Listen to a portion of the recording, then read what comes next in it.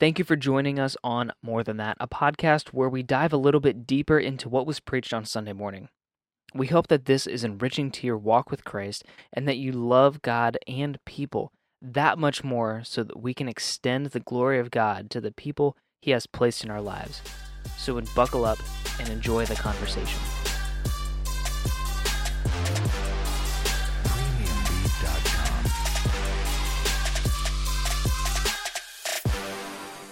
Hey City Church, welcome back to More Than That. It is really good to be back after being sick for a week. So I'm glad that Trevor was able to fill in last week for me. But this was the second week in our Advent series, Fixated, which is really, really good. We're going through a good portion of the book of Hebrews, and Raphael got a chance to preach on Hebrews 1:4 through 2:4. So he had a pretty good chunk. So Raphael, who was sitting across from me, what would you say if you had an extra 10 minutes or so to go into something different or dive a little bit deeper? Yeah, so one of the things that at least I wanted to maybe just like push in a little bit is when you looked at our sermon on Sunday, I think we are on this thing of like fixating on Jesus is the most important thing that we could do. So Yeah. the main idea was like fixating on Jesus means that our lives are fully submitted to His rule, and we actively maintain a rightful view of our great salvation. So one thing that at least like just I would have really spent a little bit more time on is why is it so easy to neglect this great salvation? Why is it so easy then to drift away? Why is the author of Hebrews writing? The answer to that is that like in the Hebrew family, the Hebrew community that he is writing to, that the author is writing to, one of the things is that like they're going through suffering. As they're going through suffering and they are starting to doubt a little bit the finality of Jesus. And so the finality of Jesus, and when you are surrounded by colosseums and people that are around you and persecutions and all that, you start longing for a certain version of strength to be shown, and a crucified Messiah really is no longer as attractive anymore. Yeah, especially given the typical Jewish understanding of the Messiah. Yeah. So they want deliverance now. They want, and with that said, what the writer is really doing is that like he is doing what John Stott, for example, said. The great theme of the letter of Hebrews is the finality of Jesus, saying that like, hey guys, God has spoken. He has spoken through Jesus. And if He's spoken through Jesus, if an angel was to come and speak to you, I know you would tremble a lot more than this, but like just so that you know, Jesus is better than angels. We're gonna see that Jesus is a better man this coming week. He's the true human. We're gonna see that He's the better Moses, better Joshua, better whatever it is. That He is the better high priest. And so that's what the whole theme of Hebrews seems to really just capture. But why is it that we drift away? Why is it that it's so easy to neglect, to forget to give its attention? It's because a lot of times the tangible aspects of things seem to be the ones that capture our attention. So I want you to kind of think of it this way. This is actually like how someone pointed it out, that the spiritual realities, the spiritual realities, what we have in Jesus, and sometimes like because of you would have like almost like the reality, our spiritual realities that are like if you were to look at heaven and earth, right? What is true in heaven and what is true on earth?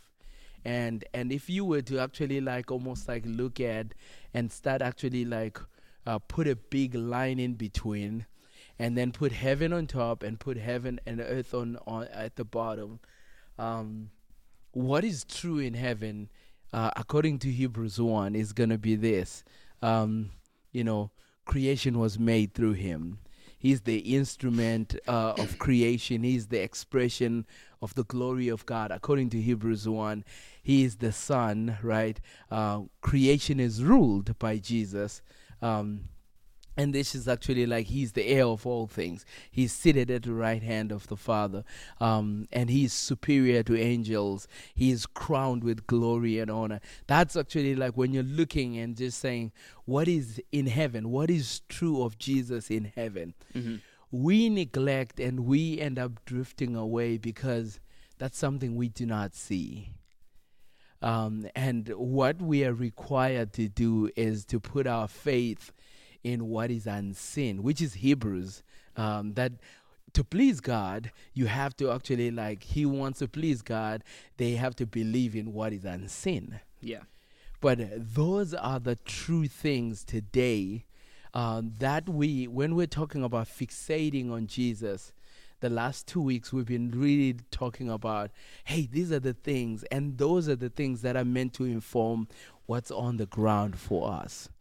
What is that? That in the Son, all creation is redeemed. But is that what we see on the scoreboard? Sometimes that's not what we see.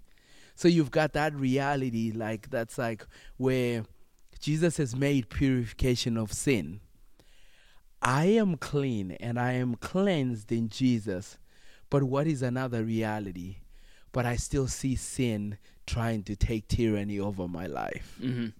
So, but what is true at that very moment, Jesus has cleansed. He's seated at the right hand of the Father. He's king. He rules. But like, we lose sight of the reality of what Jesus is because we listen to the voice of what? Sometimes the voice of condemnation begins to be louder in a fallen world. Mm-hmm. It's louder than the voice of redemption. Like it's just that's just the reality of being here. So we need to now pay attention, fixate, do all those things. It's almost like call to mind. Keep on having to look away from whatever is urgent and look towards what? The reality of what you have in God. And then at the same time, for a while he was made a little lower than angels. He suffered death, but yet he's still the pioneer of our salvation. He's still the Lord. He is still seated on the right hand of the Father. So that's really just like at least like what then now the wrestle and the struggle in between is like. The graph kind of looks like this. This is what I've been kind of talking about. That like the reality of what Jesus has done is actually on the top. But yet there's that overlap. The overlap is like now we leave that in between already but not yet, which was my last sermon. My last sermon in Malachi was like, we are a look back, look forward people. And looking back and looking forward people, what sustains them is that fixating. And looking towards God over and over and over. So with that said, the last portion of that, like, which is, if you probably realize this, I kind of used our core values as the way at least to call everybody to action. And by saying our core values is just really looking and saying, for us, these core values are not just like a nice little picture. We're saying that like gospel. Why gospel? That like fixating on Jesus, by using gospel as a core value, we're saying this, that and this is what I said on Sunday, that the message of the gospel, that fixating on Jesus implies that we deliberately maintain and just continue to look at Jesus and what he has done, and an accurate esteem of our tremendous, our incredible deliverance. Man, what did Jesus do? Like, will I ever understand everything? And then it's like, the more the trials I face, the God's answer to everything is Jesus. And the old like the old Sunday school answer. What's the answer to this question, guys? Obviously Jesus. Jesus, yeah, that's it, right? Like, and there is something about, like, I just finished reading 1st and 2nd Corinthians, where Paul says, I resolve to know nothing and proclaim nothing to you but Christ and him crucified. There is a way in which Paul is serious about that, Christ and him crucified. And then he goes into this church and he picks up all their drama, every single one of those things, like every single one of them, and he gives them a gospel solution to every single every single issue that they have. There is a Christ, and this is actually what Paul is going to say. Christ is our all in all. So when I'm facing issues, like, it's easy for us to always just think maybe the solution is somewhere else. Like, what you truly need is Jesus and what he has done. Like, so Jesus has that big bag. He's like what do you call him? Like, Inspector Gadget, who just always like Inspector Gadget, who has this bag that just basically, like, whatever he needs, there's a tool in there. It's bigger on the inside. Yeah, it's bigger on the inside. Yeah, it's bigger on the inside. So it's really just like we have to be thinking about in Jesus. And Paul in Ephesians is going to say there's unsearchable riches in Christ. So whatever I need, and then at the same time, whatever I need is also in fixating on Jesus, but like sometimes the need is met through community. Yeah.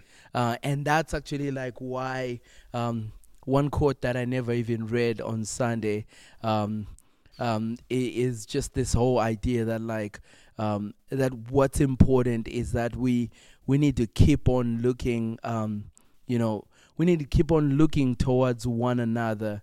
Where, for example, Grant Osborne says that in Hebrews, in fact, there are two antidotes to apostasy, which is chapter 6 is going to start hitting hard. There are two antidotes to those that totally give up on God. What is that medicine? Tell us. The vertical side, which is maintaining the confession of our hope before God, and then the horizontal side, involvement in the community, of the community in the life of an individual believer. Sorry. So there was actually like where it's like, man, look up, keep on looking at that, but then get involved in the life of actually in the life of community, and so that now you can actually like be able to come and lift me up, and we walk together, and we walk towards some of those things that are so hard. And then the last part of it was also just the mission aspect of that, where at the end of the day, like there is a way in which we are being called to, we grow more and more in the fascination of the gospel when we see the gospel at work, especially like it's like the picture that comes to mind is when you watch like Thor, the movie Thor, like where you remember like where Thor hits the ground, like where something has finally the ground zero of an explosion. Oh, where the hammer's at. Yeah, the hammer's at. And then so they literally almost like camp around they, like, that. Clean room the whole thing. Yeah, they literally like almost like make that like Area 51 kind of that deal. We miss out on this is what I was going to say. When Jesus says go and make disciples, there's something cool about that. All authority has been given to me. I'm king. Now go and make disciples, teaching them to obey everything that actually what I've commanded you, baptizing them, doing all that stuff. But what we forfeit as believers is the next line that's actually like that comes out of that. And I will be with you till the ends of the age. Like, it's like, so there is nothing as fascinating as being on the ground zero moment of like watching something. Usually, like, when we talk ground zero, we're talking about like where literally things have been destroyed, where hurricane has touched down. You see nothing but just crap, right? Yeah. But here I'm talking about, like, let's look at it the obvious or other side of that, where like missiologists like the one that I read, Leslie Newbegin, he says it's a radioactive fallout, and instead of sucking life out of you, it's a life-giving. Yeah. Where you have to at least entertain this one question as a believer. When is the last time I saw someone coming to know the Lord? Like, have you seen the transformation that comes with that? There's life-giving radioactive fallout that just like that is so life-giving. That's transforming and literally picking someone from the kingdom of darkness into the kingdom of His Son. And maybe the second question of that would be like, are you ever praying for that? Is there someone you're praying to see come to know the Lord in a fresh way? Are you asking the Lord to, God, man, you know what would be fascinating is if Aunt Susie could come and know the Lord in some way. And man, can I be part of that? Can I be in that delivery room, Lord? Like, just to see new life show up. And man, listen, there is no better place to see, wow, Jesus is truly alive, and He's ruling and He's reigning and He's transforming lives, like, than to be in those kind of places. Like, where it's like, Jesus, help me to be part of that. And I think that's really now like what if I had 10 more minutes, I would probably, I know I've said so much. No, that's just how our conversations go. But I wanted to, it's not like a negative pushback, but maybe a little bit of like a pushback on it, on when we are praying for somebody to see that person come to Christ and to see the gospel really take hold and take root. Yeah. And like what Leslie Newbegin was saying was like how it is a radioactive that produces life, a radioactive fallout that produces life. I would say that most, because like I'm in this camp for sure. Oh yeah. That I have not actually led somebody to Christ, but that doesn't mean that you haven't been in somebody's garden working it. Yeah. So so Greg Koukl is like super.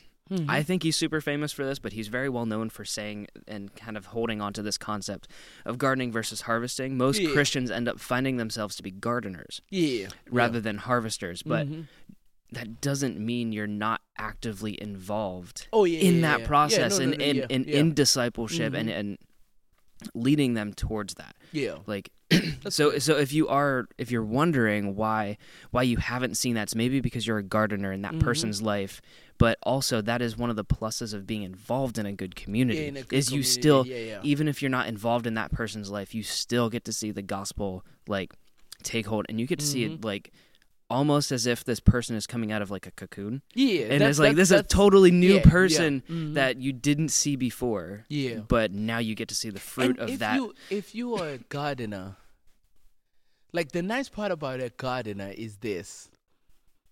If you are like more like in the nursery ministry of like, man, you're the one who's just like nursing this seed and you're making sure it sprouts up and stuff like that.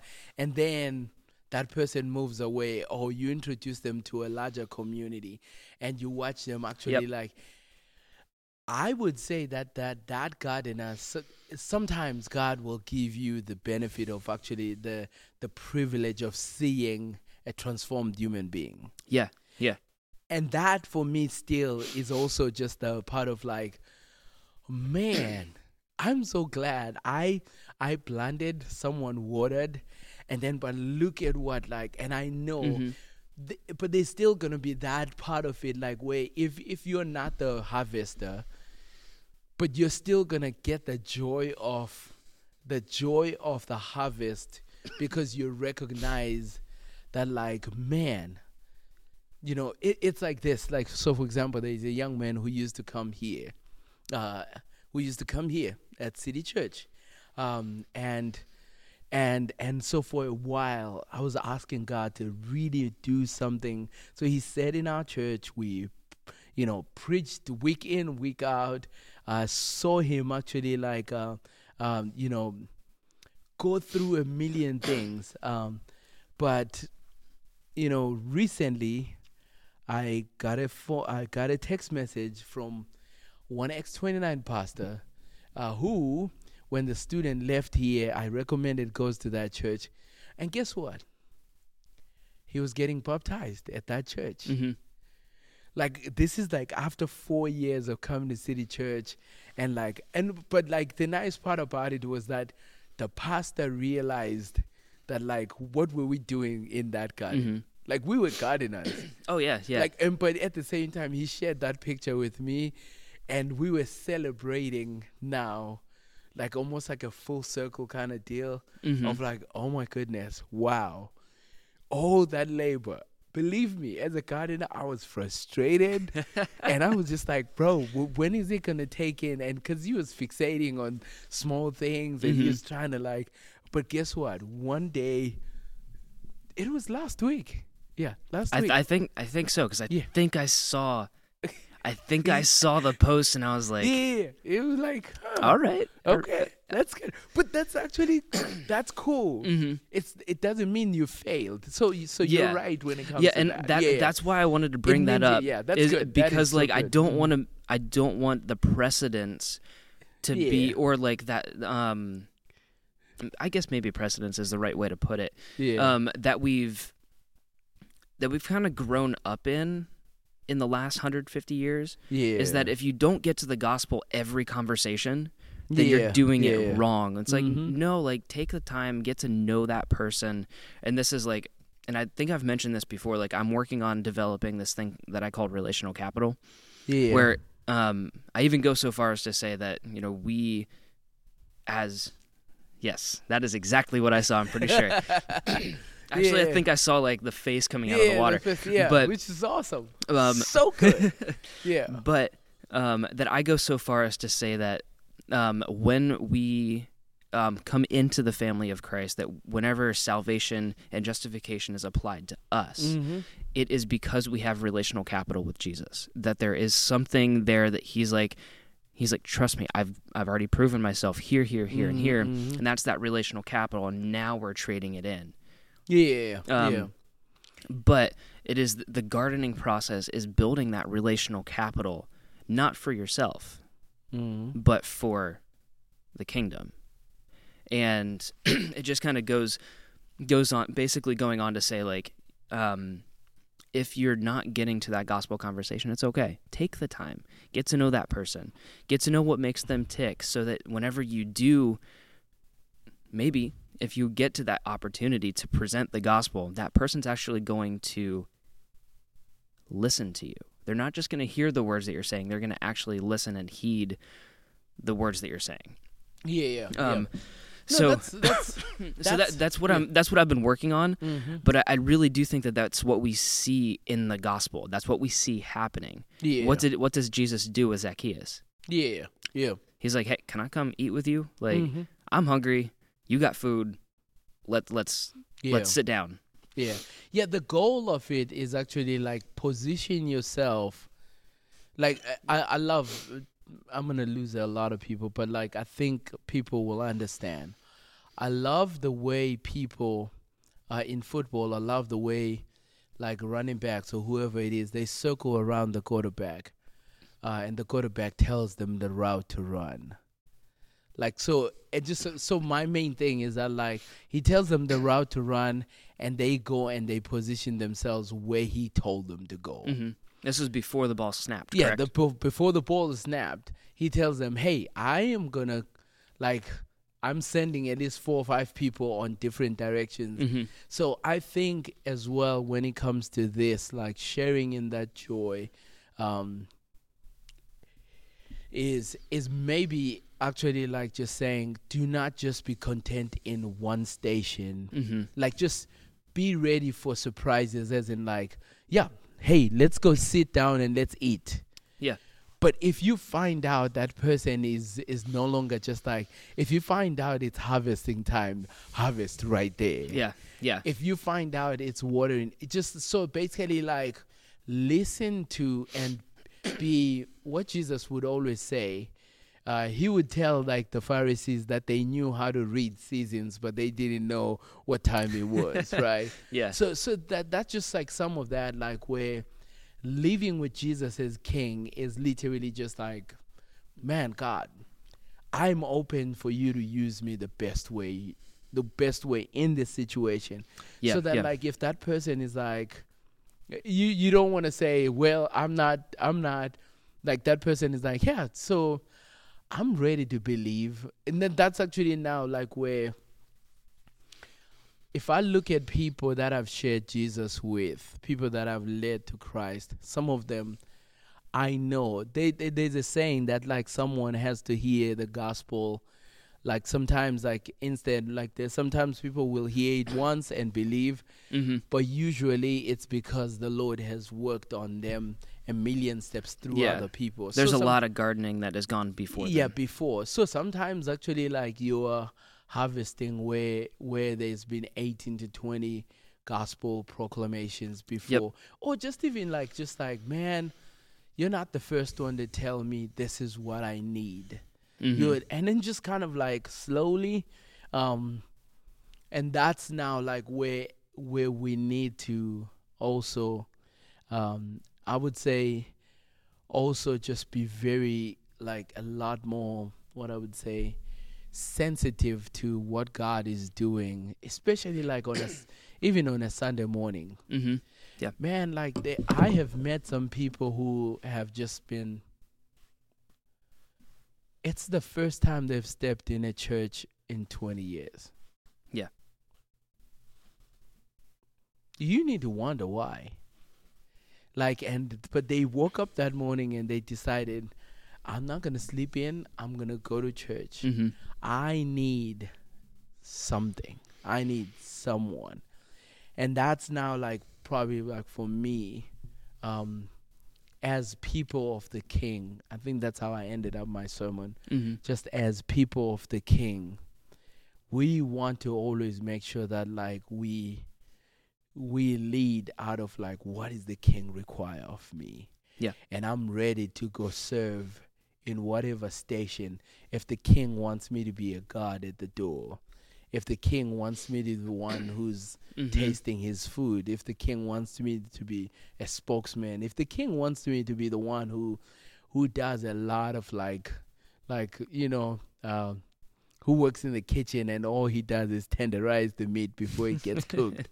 That's just what it is. Yeah. But be a person like the people of the King who prioritize, man, we're going to prioritize fixating on Jesus. We're going to prioritize now actually what? Like making sure everyone is encouraged. We're going to prioritize, man, like being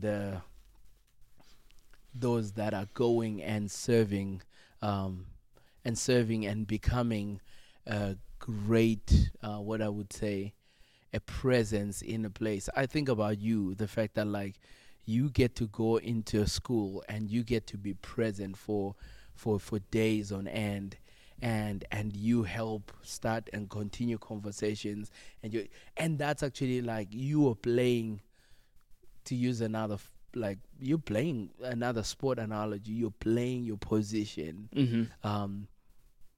But that's not like where all your success shouldn't be measured by.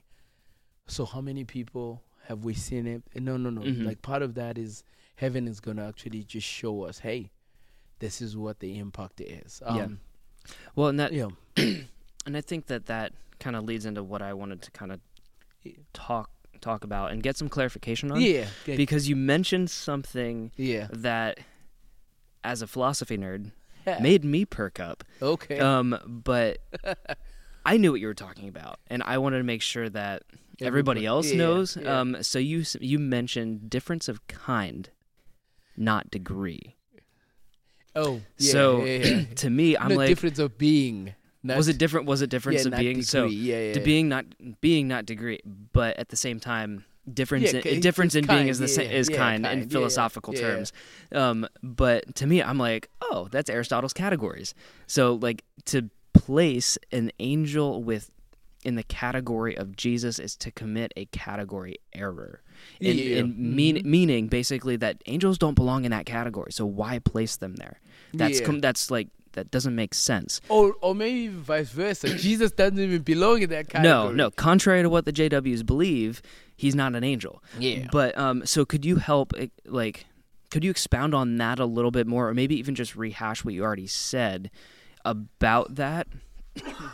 And man, you're making me cough. Yeah. Could you like expound upon that?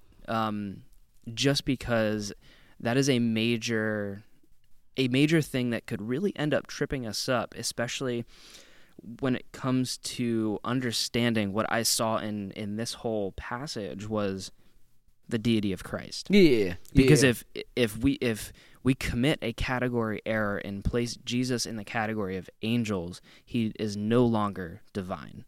Yeah. So that's now like where, if anything, there were three things that like at least like maybe let's say a couple of errors that have happened, and this is now we need to know our history, right? Mm-hmm. That's why heresies are fun. Yeah. So in fact, there were a couple of heresies that like you probably didn't even realize that was like, but like a lot of them I was calling them out in that, because like the first one would be, Arianism, that actually just like Arianism, which has expressed itself eventually in Mormonism, expressed itself in JW stuff. Yep. That actually just believe Jesus is a glorified angel. He's an archangel. He's like, but yet that's where now like my guy Athanasius, like who I studied, was like, no, he is of the same essence as the Father. Yes. Right. And that's actually now like where you get to see. Well, we talked about the Nicene Creed. Yeah, true God from true God. That's the reason why we're using the Nicene Creed, actually. True God of true God. So that's now like where you, when you're looking there, like the comparative idea is it enhances Jesus's dignity, and he is like his essence, and he is superior than angels, because in fact when you now go back to, and I love at least the way the writer of Hebrews goes, because like when he says that like my Lord, you say, my Lord say to my Lord, sit at my right hand. Right, the Lord say to my Lord, sit at my right hand, and his enemies will be made footstool, which is like Psalm 110. And actually, like that's even when Jesus asks and he says, "Who was God talking? Who was God talking to? Was he talking to David or his greater son?" And then the Pharisees pulled back on that. Right, like, but yet that's actually the most used. So, with that said, so number one, the like the JWs, the Mormons, and then the other side of that is the Catholic veneration of angels, where veneration of angels, obviously like veneration of even like, because they will venerate angels. They say the ones who have seen the face of God. So therefore, they can actually now become like mediators for salvation before God, and that's also even just in those cultures where angels were venerated. And if you had seen an angel, and number 4, that goes now on some of our heavily charismatic movements that are all about seeing angels in their worship. Like they're all about seeing angels. They're seeing like your experiences with God have been totally like, it's almost like the steroids of your worship is when you can see angels and gold dust and all that stuff, right? And so those are eras that we see even today.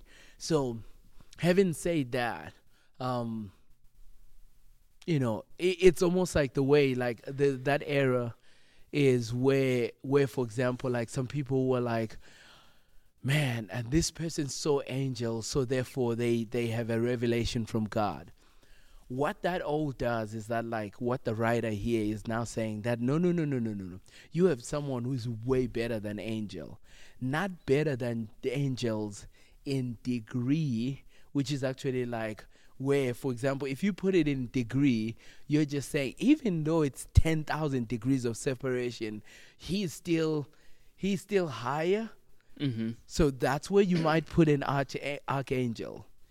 But like, is he different in terms of being? If you take him and now you say he is different in terms of being, that's actually now like where it says, if you look, for example, in that passage where he says, and he's looking at and at the sun, using, I think it was Psalm 101. Every single one of these, which is Psalm 46, your throne, but to the Son, your throne, God, is forever and ever, the scepter of your kingdom. And what's so nice about that is like your throne, theos, which is actually taking him and putting his being as like, which is where the Latin fathers would say, una substantia, tres personas, una substantia, which is like he shares the same essence as God, the same essence. So he's pulling all these passages from the Old Testament that are talking about that rightly so. Most of these are royal psalms talking about the Davidic king. But if you remember 2 Samuel chapter 7, this is actually like your kingdom, David, is going to go forever and ever. Like this is talking about the messianic savior who's going to come. And the writer of Hebrews says that no. Guys, don't make a mistake and think he is actually what? An angel? He is actually better than an angel. He is what? He is God. Because all these prophetic utterances concerning the messianic figure, all of them are talking about him not as one who is different in degree, but the one who is actually what? Shares the same essence and substance as God. Yeah. So that's really just like, I know it's Platonic. Obviously, like, it's just one of those things where it's like, but I'm okay with that. Yeah, no. It's, but you know how it is. At the end of the day, still all, like, Plato was trying to talk through that stuff. Like, that's where now, at least I am of the belief that all essence of truth is from God. From God originally. Yeah. And even those guys were trying to put language to those things of essence being and all that. Yeah, but that's where I get really thankful to people that have come before. Like, doesn't matter where they came from. Like, if they're putting words to let's say the Trinity, because that's what Athanasius was really defending was the Trinity. Yet you go back and you look at what their culture was surrounded by, and it was Greek philosophy. Yeah, the Greeks, mainly Aristotle and Plato, were massive figures within their thought process. They curated and they changed the way people talked. Yeah, they quite literally just gave language to things that we already knew intuitively. And granted, that takes a lot of work. So why not praise them for that? But also, why are we so adverse to using words that are not, for lack of a better term, biblical, like found in the Bible, when it's merely trying to describe what's being taught in the Bible? So like whenever, like with the categories that I brought up, but also substances and essences, like those are Aristotle's metaphysics. Yeah, and it's like Athanasius and everybody else were like, that works. Yeah, We're going to use it. Even later on in Hebrews, you're gonna get to see that whole idea of like the covenant. The Ark of the Covenant was a copy of something that's in heaven, which is actually also like very philosophic in some way of just the whole idea that like what you see here on earth is a copy in the mind of the creator and stuff like that. That's all Aristotle. But that doesn't. But that doesn't mean that we live in an. I'm going to use a big philosophy of mind term, idealistic. Yeah. Use of the universe, where it's like the universe is real, but again, to use some philosophy of mind terms, it is more of like a representation of what is in heaven that is even more real than this. Like it's more of like this is the foundation of what we see here. Yeah. So it's a very it just helps you to know that like that's one of the reasons why we need to understand scripture. Even though God was speaking in space and time, there was still language, the language part of it. We have to do quite a little bit of work. That's why like when I'm preaching, you will hear me saying, you'll hear me kind of just saying what this word means in that culture means this. Yeah. Because I have to realize that like when it says do not neglect, like neglect for us might just be like, but like it's got a lot more gravity when you actually start thinking about like, okay, what does neglect look like? What does pay attention for them mean? And so we have to now like always make sure that we're still doing the historical, grammatical, literary work in terms of like so that we can now bring it to our culture today. One of the things that I'm glad you did mention that if you read the book of Hebrews and you do not intersect with like we're seeing in the book of Hebrews, you do not intersect with like, but what religion, what cults, what is this going against? What's the intention? Yeah. It's the same thing. Like even Islam is rebuked there because Jesus is not just some prophet. Like all of a sudden, it's like he's not just a man. Yeah, he's not just a man.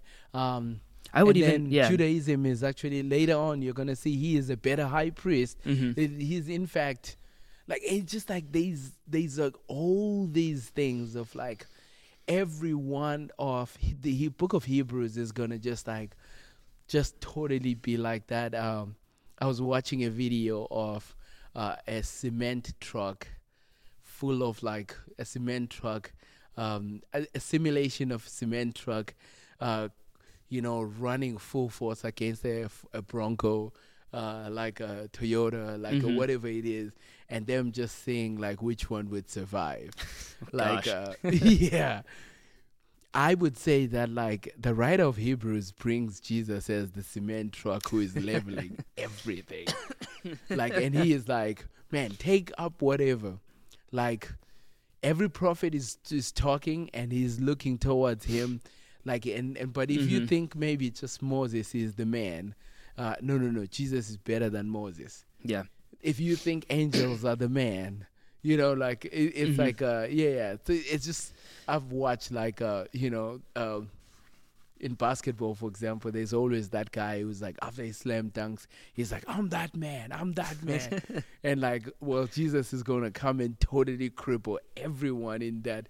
Like, that's why the book of Hebrews is so important. And I think you spoke about that. I listened to your sermon that you spoke at when you were at my dad's church. Like Hebrews and Colossians would be right, like because they're all like speaking in a philosophic community, but like very like, but yet they're going for nothing less but the supremacy of Christ. Yeah.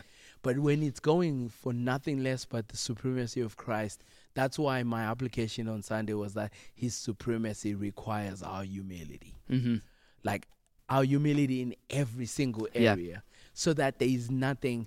He has no rival, no equal. Jesus is coming for all. He doesn't want to share any glory with anything. He is like, he's coming for all of it. And our joy is tangled up in in him being supreme. So since we have all of these different competing voices that really are much louder than Jesus, than the voice of Christ. And usually those are the ones that get the platform. So we're seeing an explosion right now within the LDS community, but also I'm sure JWs are probably mixed in there somewhere. That JW, by the way, is Jehovah's Witnesses. So I use that because Jehovah's Witnesses is really difficult to say sometimes when you're trying to say it fast. But and Jordan Peterson, and Joe Rogan, So we have all of these competing voices, no matter how close they are to Christ, as in Jordan Peterson. He's so close. I'm praying for him. But what is one way, practically speaking, that we can enhance the voice of Christ in our lives, so that whenever, no matter what his voice is competing with, we're going to hear it? What is one practical way? I just think the three things, like our core values are just like they're probably the most practical things, like where I would say that, like, orient your life around, like, man, there's a this is the thing. So so many distractions. I want to kind of just like maybe there's a book that I'm reading right now because I'm kind of working on a lot of things, and in terms of like habits of household, it just basically just talks about like the whole idea that like you can't think yourself out of a pattern that you didn't think yourself into. So there's a way in which like we have to really start thinking about like, okay, how do I start really thinking about like going before God and really just like saying, okay, I'm in a messy world. Everything is trying to take my attention. But what are my versions of destruction that I'm finding myself with? And so sometimes like it's just one of those things of like, what is it that's demanding your attention? What's demanding your attention? And when you are thinking about like, I was thinking about like what Justin Whitmer early said in his book Habits of the Household, and he talks about like he says like it's a theology of waking, that like as you wake up in the morning, there is something that's actually happening. You wake up, what's the first thing you're tempted to do? You're tempted to reach out to what? Your phone, and you're tempted to wake up to your phone and take your phone, and then like all of a sudden like but then what's happening there is that like now all of a sudden like it's like you are waking up. If you wake up and you try to reach out to your phone, and what's the first thing you go to? Like you go to Instagram and all that stuff, and instantly you're plunged into like the gospel of comparisons.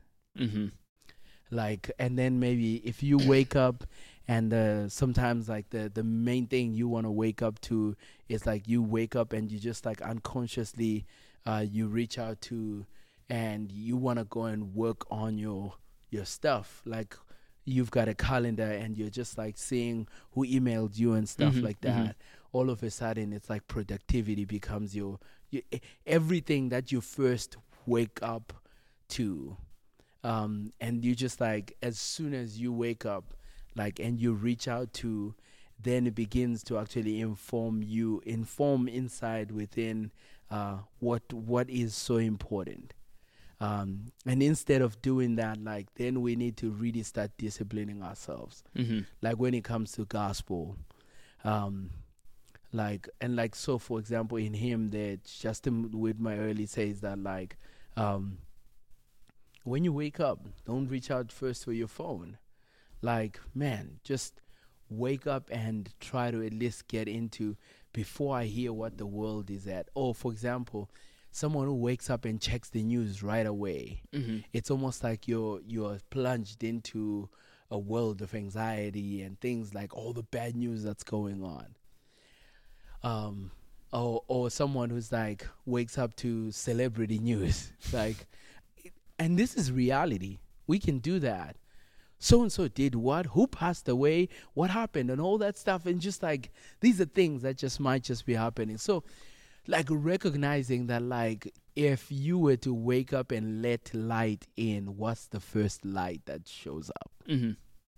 So just be very attentive to okay, I'm waking up. Let me make sure that my first meal is, let me hear from scripture.